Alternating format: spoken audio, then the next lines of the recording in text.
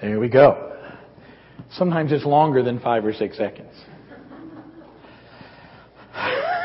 And the video's running. Welcome!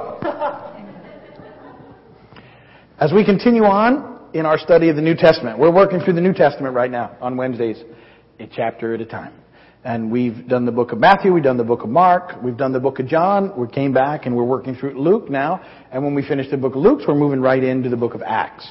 And you know why we're doing that, if you've been coming, because both Luke and Acts were written by Luke, and they were written to Theophilus. You guys are good.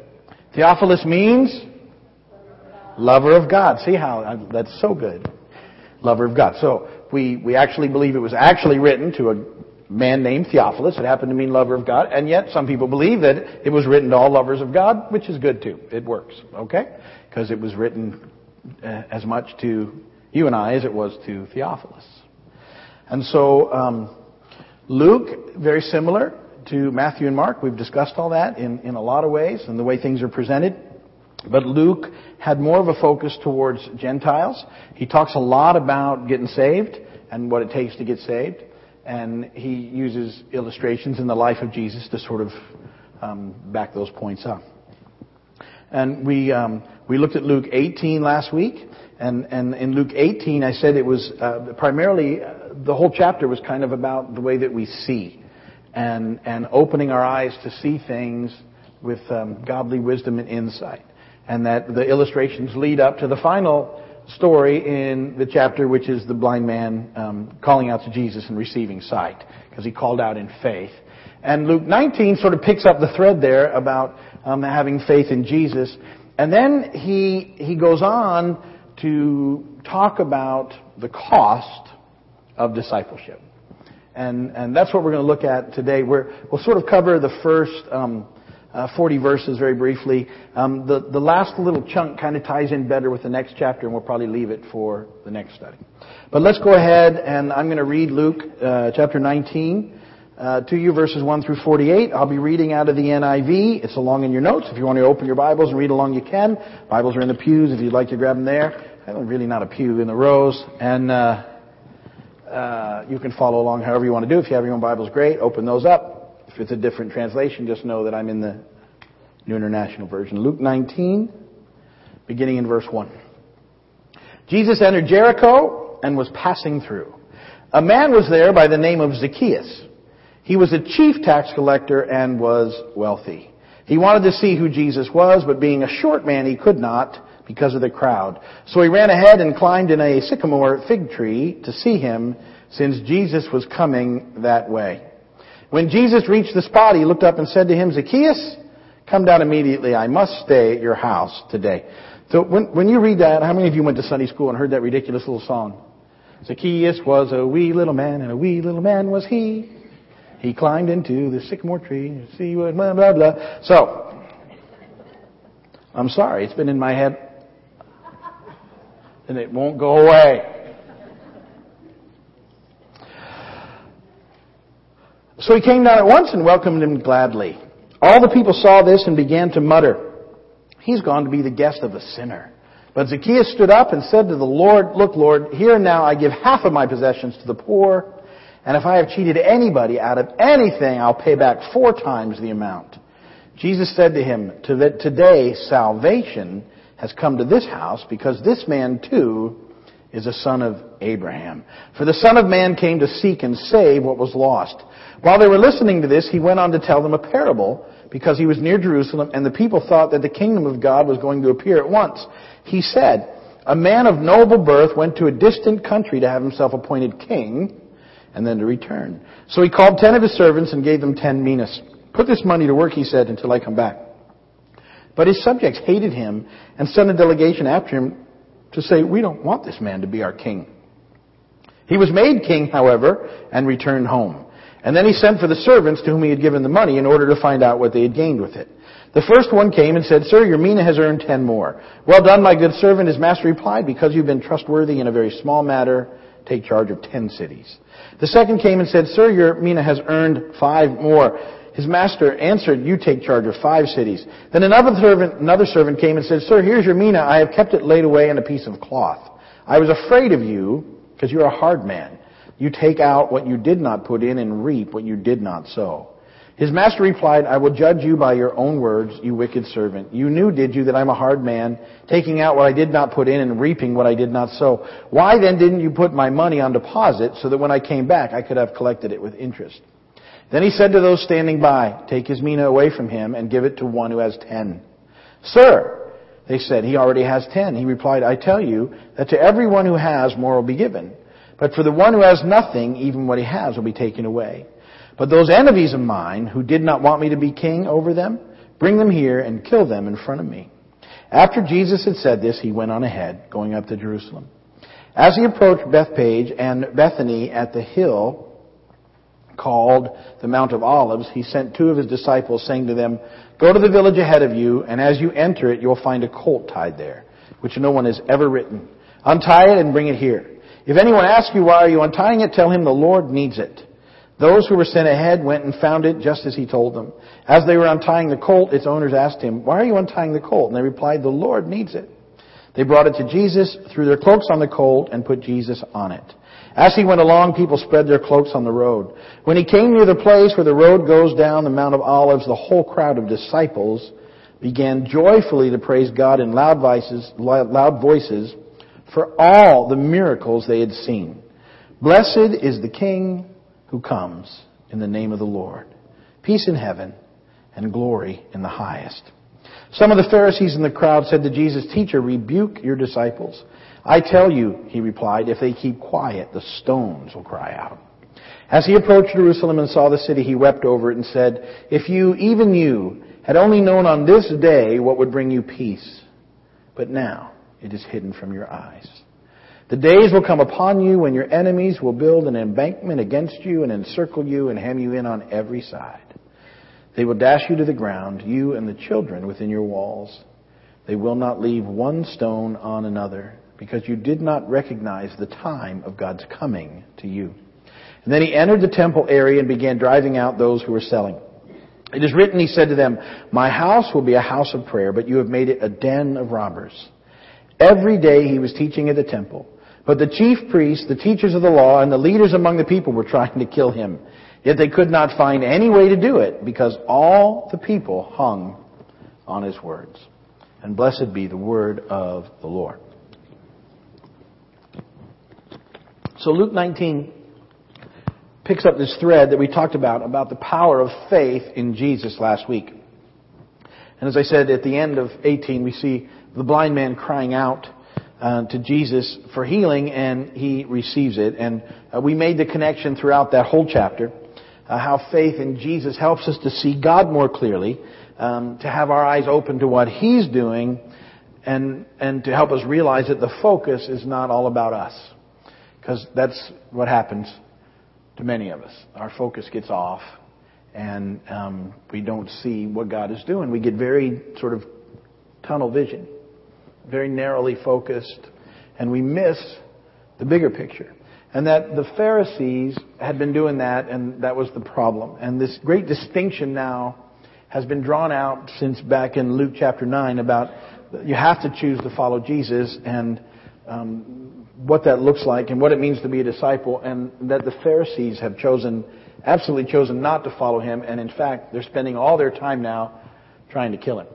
And yet they're not successful because the people are there listening, and they can't make it happen. They're trying everything they can think of, can't make it work.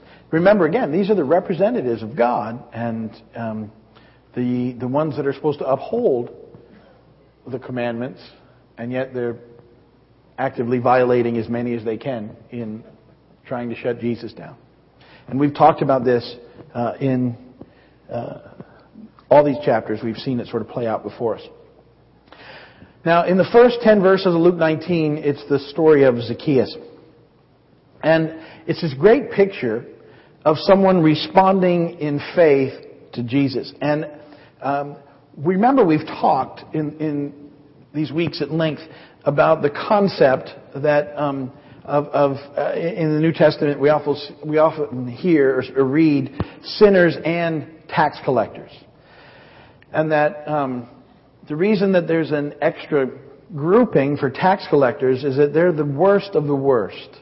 That at the time, in that culture, in the Jewish culture, tax collectors were absolutely the worst of the worst. They weren't allowed in the temple. If you were a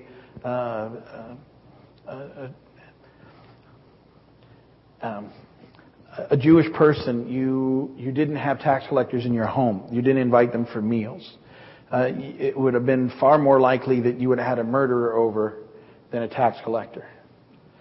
Because they were considered treasonous, they collected money for Rome, they were considered complete sellouts. They were the absolute worst of the worst. And I've made the distinction that in every culture, there tends to be a group that gets singled out by whatever's happening, and that we need to be, it's very pharisaical, we need to be very careful that we don't become like that and start to label people by their sin and have our own tax collectors that we don't want anything to do with or associate with, because it's not how Jesus did it. And Jesus' point was that he would absolutely deal with the lowest of the low who wanted to associate with him. So not only did he hang out with sinners, he hung out with tax collectors. Zacchaeus is in that group. He's a tax collector. He's the lowest of the low. And Zacchaeus is obviously, Scripture tells us he's short of stature. And he wants to see Jesus. And so he climbs up in a tree, which is pretty significant. He's sort of going out on a limb, if you would. Thank you very much.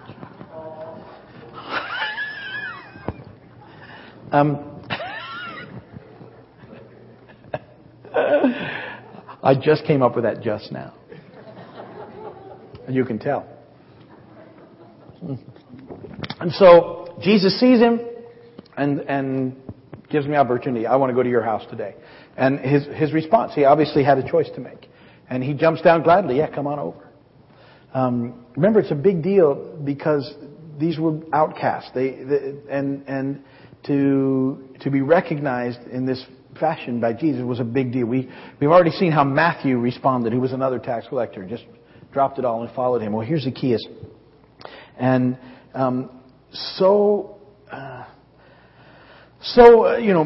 touched by this movement of the Lord towards him, Zacchaeus repents, and he does some fascinating things.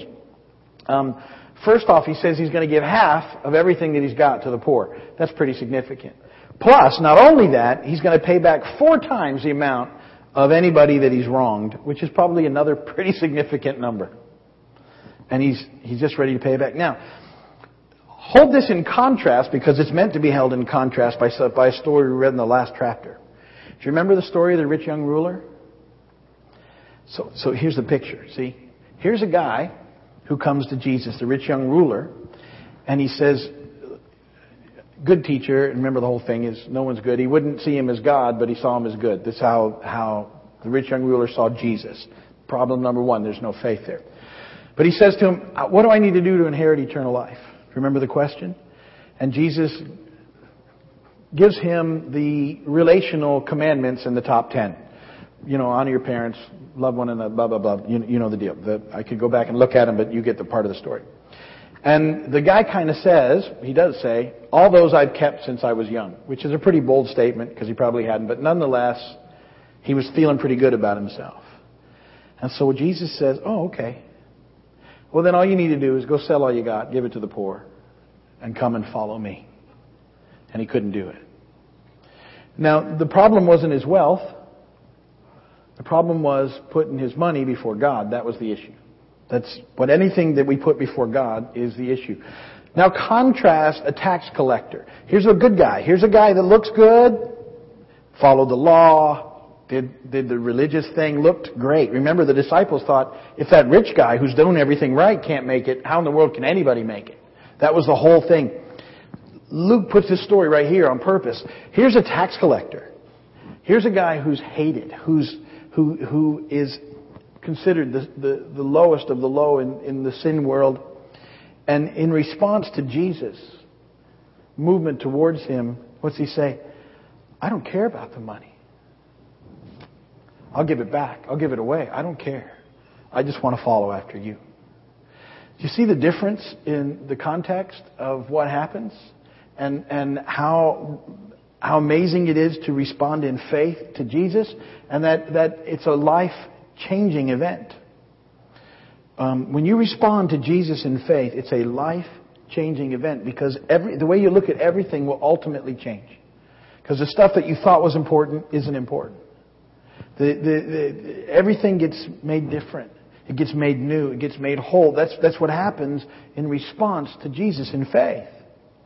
And that's the process that He begins to work in all of us. So faith in Jesus changes everything. Now, it's also a pivotal story, because from here, the discussion then begins to talk about the cost of discipleship.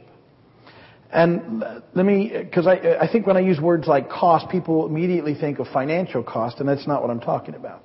Ultimately, the cost of being a disciple is obedience. That's the cost. The cost of being a disciple of Christ is obedience. Will you be obedient, or will you be disobedient? Those are the choices. And the parable that He lays out in verses 11 through 28 point to this whole process.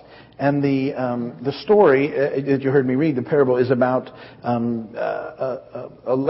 person who's going to be king, who gets his servants together and gives them all some money, tells them to go and deal with it, and then when he comes back, he'll settle up accounts at that point in time. And you see three categories of people in the story. There's people that will be obedient in their service to Him. Then there's those that will say that they're going to serve Him but not. And then there's His enemies. And that in response to each one of those, there's a ultimate thing that happens. So when the king returns, he comes to see what's happening with what he left people to do. And a couple of guys are able to come and say, look, I took your 10 and I doubled it. Well done, good and faithful servant. Now you get to rule over 10 cities. The reward is amazing. Another one has 5 cities. And then a guy comes and said, well, I wasn't sure about you, and so I just stuck it in a cloth. And he says, well, then you lose what you had. I'm going to give it to one of these people. And then there's another group, the third group, which were his enemies that didn't even want him to be king. And when you read that story, you find out that their end is not very good. You can go back and read it again if you want. It wasn't good. Just let me leave you with that one. And the thing is, though, that each of those stories is about ultimately choosing to follow Christ, and then the cost, which is obedience, and yet your obedience in following Christ ultimately ends up in reward that far outweighs the cost. And yet, we have to struggle through that here, because this is very temporary and it feels like it's a huge cost. See, that's the thing. Sometimes following Christ will feel to you like a huge cost. Well, I can't do what other people do, and I need to do the right thing, and other people are doing the not right thing, and it looks like they're getting away with it. Maybe only temporarily. See, that's the difference. And that's the element of the story in what's happening. And he follows up now in verses 28 through 40 with this amazing thing that ties in those first few stories. Jesus enters Jerusalem riding on a donkey, young colt.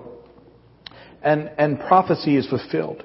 And the true disciples of Jesus, it says, begin to rejoice because of all the miracles they have seen. And so, see this picture, and you need to see this picture and Jesus says you can't stop them. It's all clicking for them right now. It's all coming together. Because they've had all these ideas, but right now it's all clicking into the lives of these people who've chosen to follow me.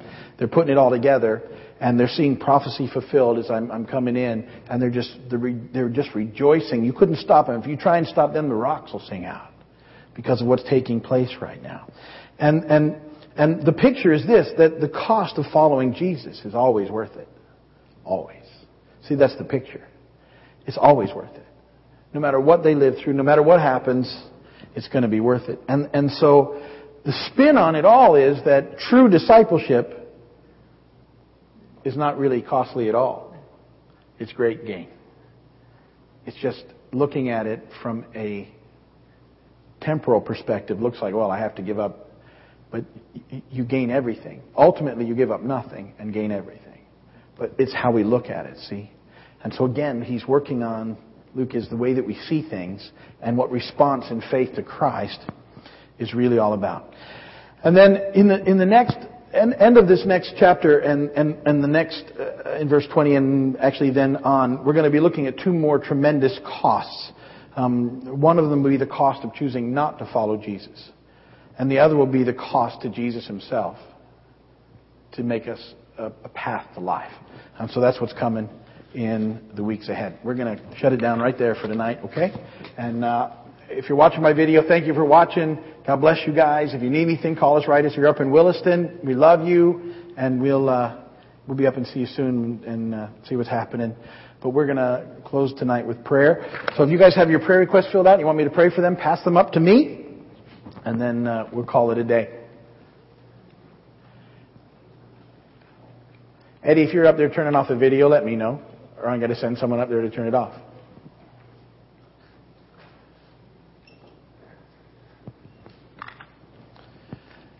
Thank you.